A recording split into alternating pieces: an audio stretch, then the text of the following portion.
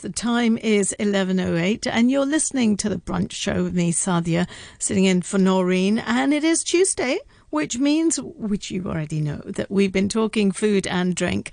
But we can't possibly talk food and drink without introducing Andrew Dembina on the programme. Good morning to you, Andrew. Morning, Sadia. That was a nice intro. How are you doing? I'm all right. Thank you very much. It looks like are you out and about or are you sitting at your desk? I'm sitting at my desk, yes. Cool. And does it sound a bit like it's out? No, it sounds good. Okay. Let's go. You can put some sound effects in if you like, just to add a bit of drama to it. But yeah, we've done that before, haven't we? When I have been literally reporting from outside a few times, actually. I've been in it from cafes where there's the clatter of cutlery on plates and stuff or whatever. Good. Yeah. So what are you up to today? You've got an international update today, have you? Yeah. Mm-hmm. Well, yes. Okay, so it's interesting. I mean, it may be, as you mentioned earlier, April the 11th, when you mentioned some interesting sort of, happenings on this day of the year. But to me, maybe it's the Easter break that's done it. I feel like we're kind of just into April, and so it seems quite early for some big annual restaurant awards to have already taken place for 2023. So that's something I wanted to look at. I normally do, just to kind of see what the trends are in those. And I've got two to mention. So let's start with this one, which was a regional one that has been going for... This was the 9th version of the Tatler Dining Awards. And Tatler, there is a Hong Kong version of it, but there's also other editions which are around Southeast Asia. And it's become something which lots of different restaurants want to get into. But this is the Hong Kong Restaurant Award that I'm going to focus on. The list of Hong Kong ones, and they have got some categories that they've had for a while, but it's the first time they've been able to do in-person awards since 2019, due to pandemic restrictions and fears. And so it was a big shindig that was held recently, which yielded a couple of interesting results. And I've sent you a few pictures today, as I tried to do. I can see that. And there's a picture of a chef there. And the image of the chef is he collects the Rising Star Award. This is, we're talking about all restaurants in Hong Kong, across what Tatler covers. And it tends to be, I have to say, that with most restaurant awards, apart from the Time Out one where you get more earthy ones, and we've talked about this before, that some of the others do go for the higher end. So think medium to high priced places. So the Rising Star Award went to lesser known probably among foodies even in Hong Kong, a relative newcomer because the restaurant itself that he works at is not that old, is Shim Jung Tak, and he is a Korean chef who has been previously second in command back in Seoul in a restaurant called Mosu. And there's a restaurant in Hong Kong which has been open for a year or so, which has been much lauded, called Mosu. And so it's a branch of the one in Seoul, which has become a bit of a foodie. Yeah, become a bit of a foodie sort of pilgrimage place. So he's what really intrigues me about this fella who came here after being the kind of second in command in Seoul is that he is living proof that career changes can happen at any stage in life. Well, actually, I should say, he's a lot younger than I am. He looks very young, actually. Yeah, he does. He's in his 30s, but he is. He's now in charge of this new restaurant, Mosu, which is in M+ in West Kowloon Cultural District. Yeah, it's one of their few restaurants which are mighty spacious, I've got to say. I mean, I'm only talking for another one of theirs, which I went to, which has kind of got a mixed Western and Chinese restaurant. But they have the way everything's laid out there. I remember we spoke once before. You'd been there as well. It's not just the art, is it? It's the whole setup that's very appealing. It's amazing that actually. It is. So yes, Chef Tak, he also spent time cooking in a very highly rated and awarded restaurant in Tokyo called Quintessence. So he got some experience in other food preparations than contemporary Korean alone. And what he's trying to do here, M+, is to with communication with the main chef who was above him in Seoul, is to talk about bringing elements to combine what they were doing in the original restaurant with some local Hong Kong elements. So certain seasonal vegetables or certain tofus, and both the deep fried kind and the soft, very soft type, even using dao fu fa, the sweet one, have been experimented with in Mosu restaurants in Hong Kong. So that's that was the Rising Star Award. There was a sustainability champion. I mean, I think it's interesting the categories that the Tatler Awards have, and it's very much a reflection, of course, of what people are thinking about. That's right. Yeah.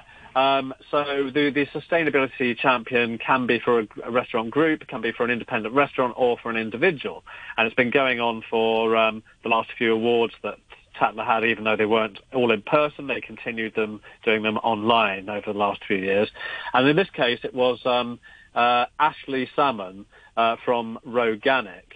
And he is in the management of Roganic Restaurants, which is an outpost of a British restaurant which comes from the north of England, which is based. It's one of those destination restaurants that we sometimes hear about or talk about, and some of these exist in Scandinavia and other places, particularly in Europe rather than the States or other places, or Australia or whatever. But in Europe, it seems that there are these destination restaurants where people really will go out into the countryside just to go to one restaurant. In fact, when I was back in the UK in Christmas, New Year time, I was told by my father that not far from where he lives, there was a place that they go to, which literally comes to a dead end if you go any further than this particular restaurant, which is in a pub, and which is owned by the auntie of Jamie Oliver, the celebrity chef. Okay. And so people just go there.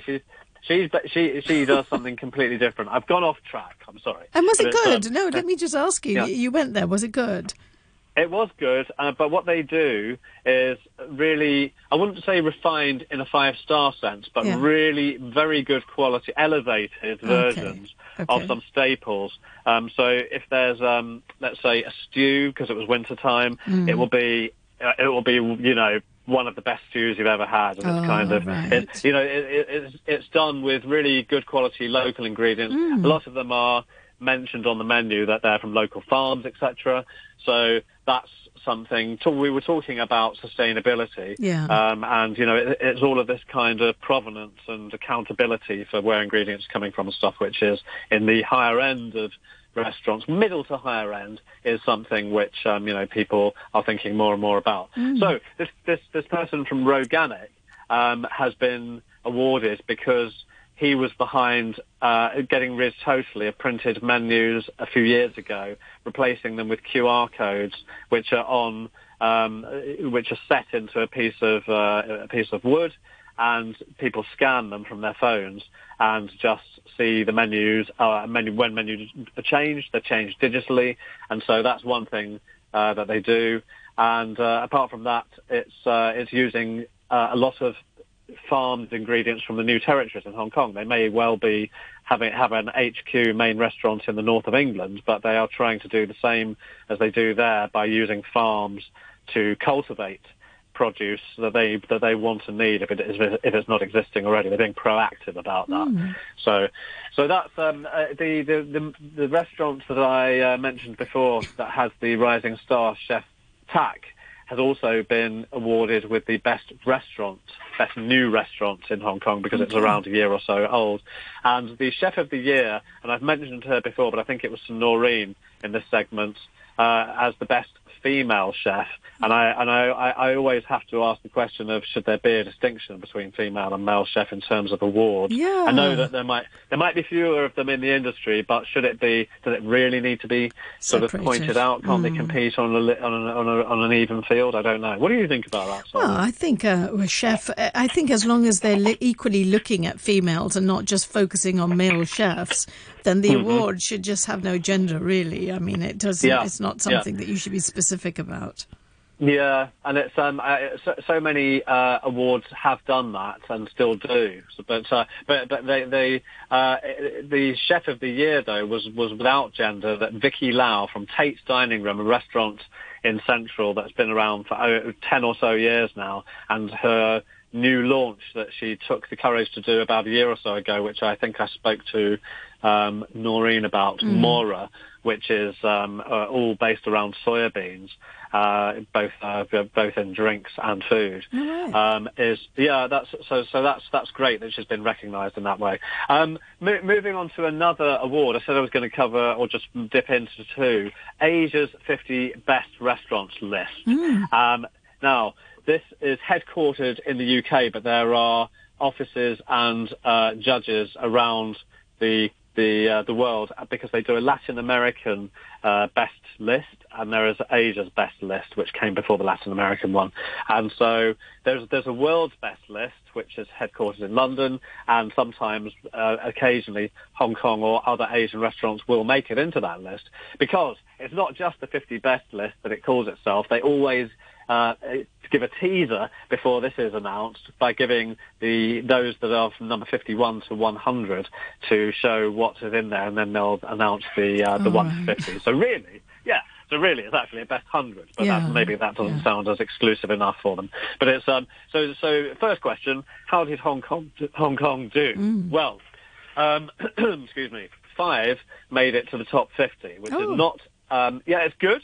It's not as many as in some previous years, but it's certainly good. So we're always looking closely from Hong Kong at Singapore for many reasons, and one of them is food as well. And so the comparison is that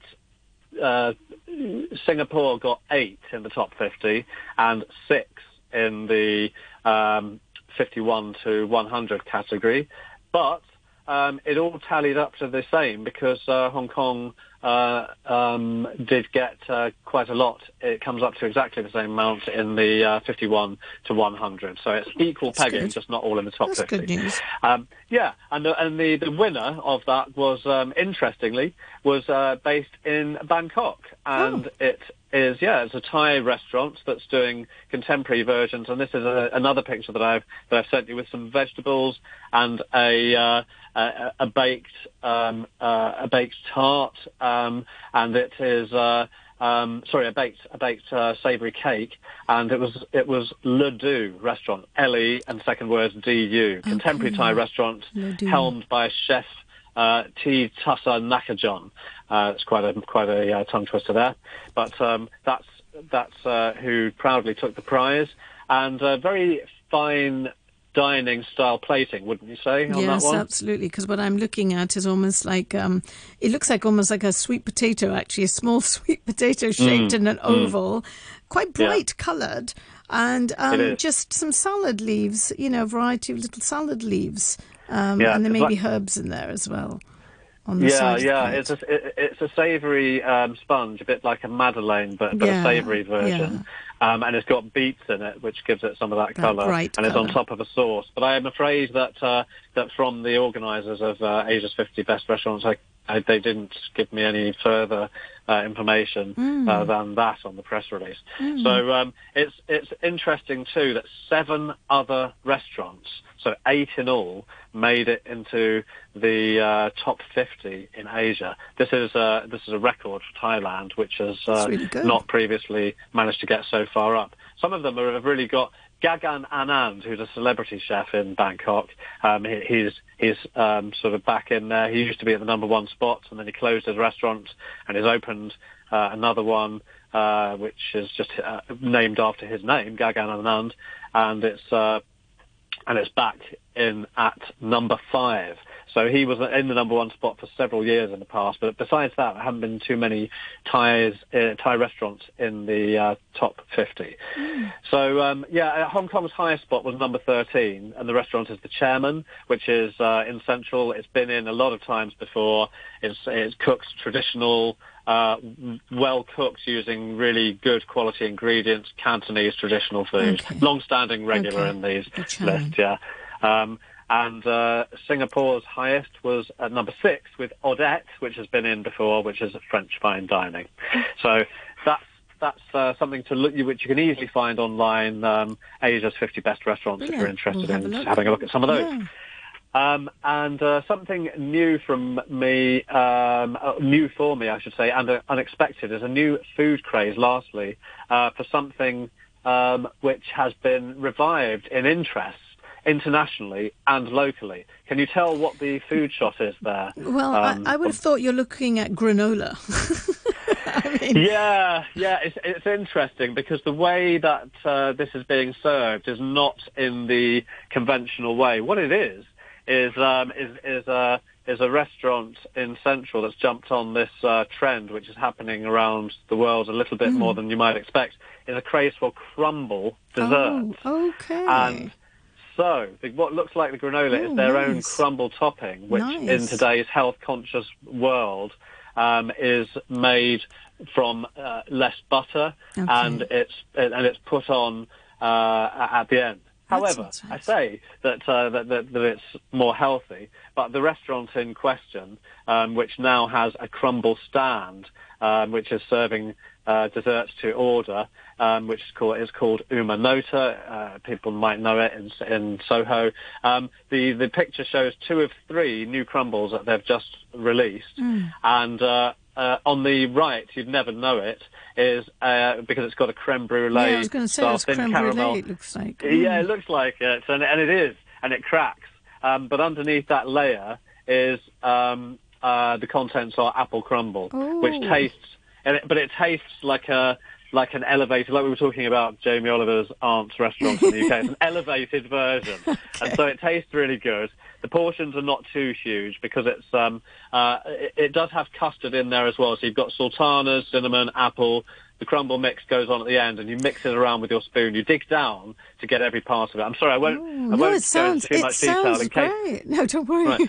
Well, no, because I know that you're fasting. No, that doesn't matter at all. Okay. But I like the idea of the crumble because, whenever you do make crumble, it's trying to get that crispy bit on the top, and to actually have it put in afterwards is probably a good. Yeah, it sounds good to me. Yeah. Yeah, that's a good little tip, isn't it? A bit of a not a cheat, but a shortcut of getting that texture that you want.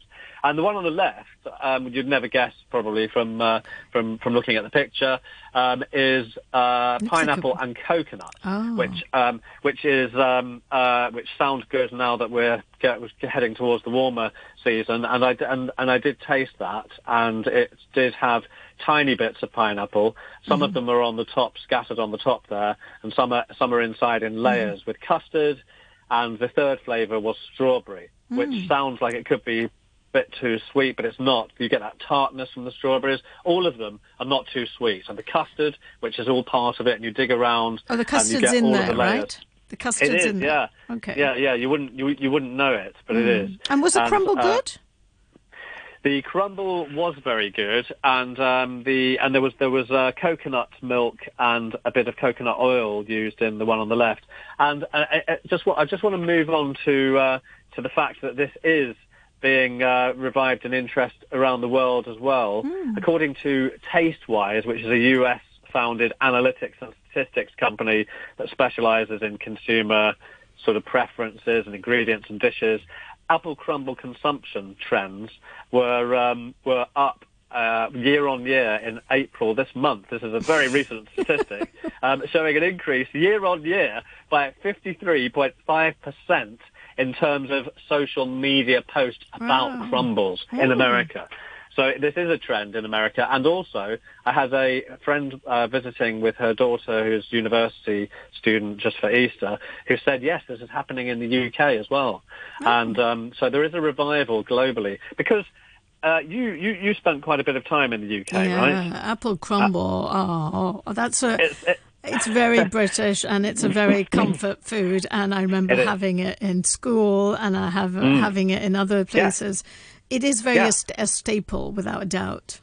It was a school dessert in the schools that I went to as well. And, but also growing up there as a kid, I remember that my grandmother, on my mum's side, and my mum, in those growing up years, did make it. And in the winter, with a lot of custard, it's really good. So what they're doing here, though, is they're chilling it. Excuse me. They're chilling it to go with the temperature. So in the summer, they're going to give it a slight chill. But when I tasted it a week or two ago, it was served at room temperature, which sounds pretty good. So you've got strawberry and those tropical versions, and then the original. If you had to make a crumble, what would you try, Sadia? On the spot. I'd probably go for that pineapple and coconut thing. That sounds quite nice. Oh, right. No, but I mean, sure. But if you had to make one. I'd go. I really love kind of apple and cherry.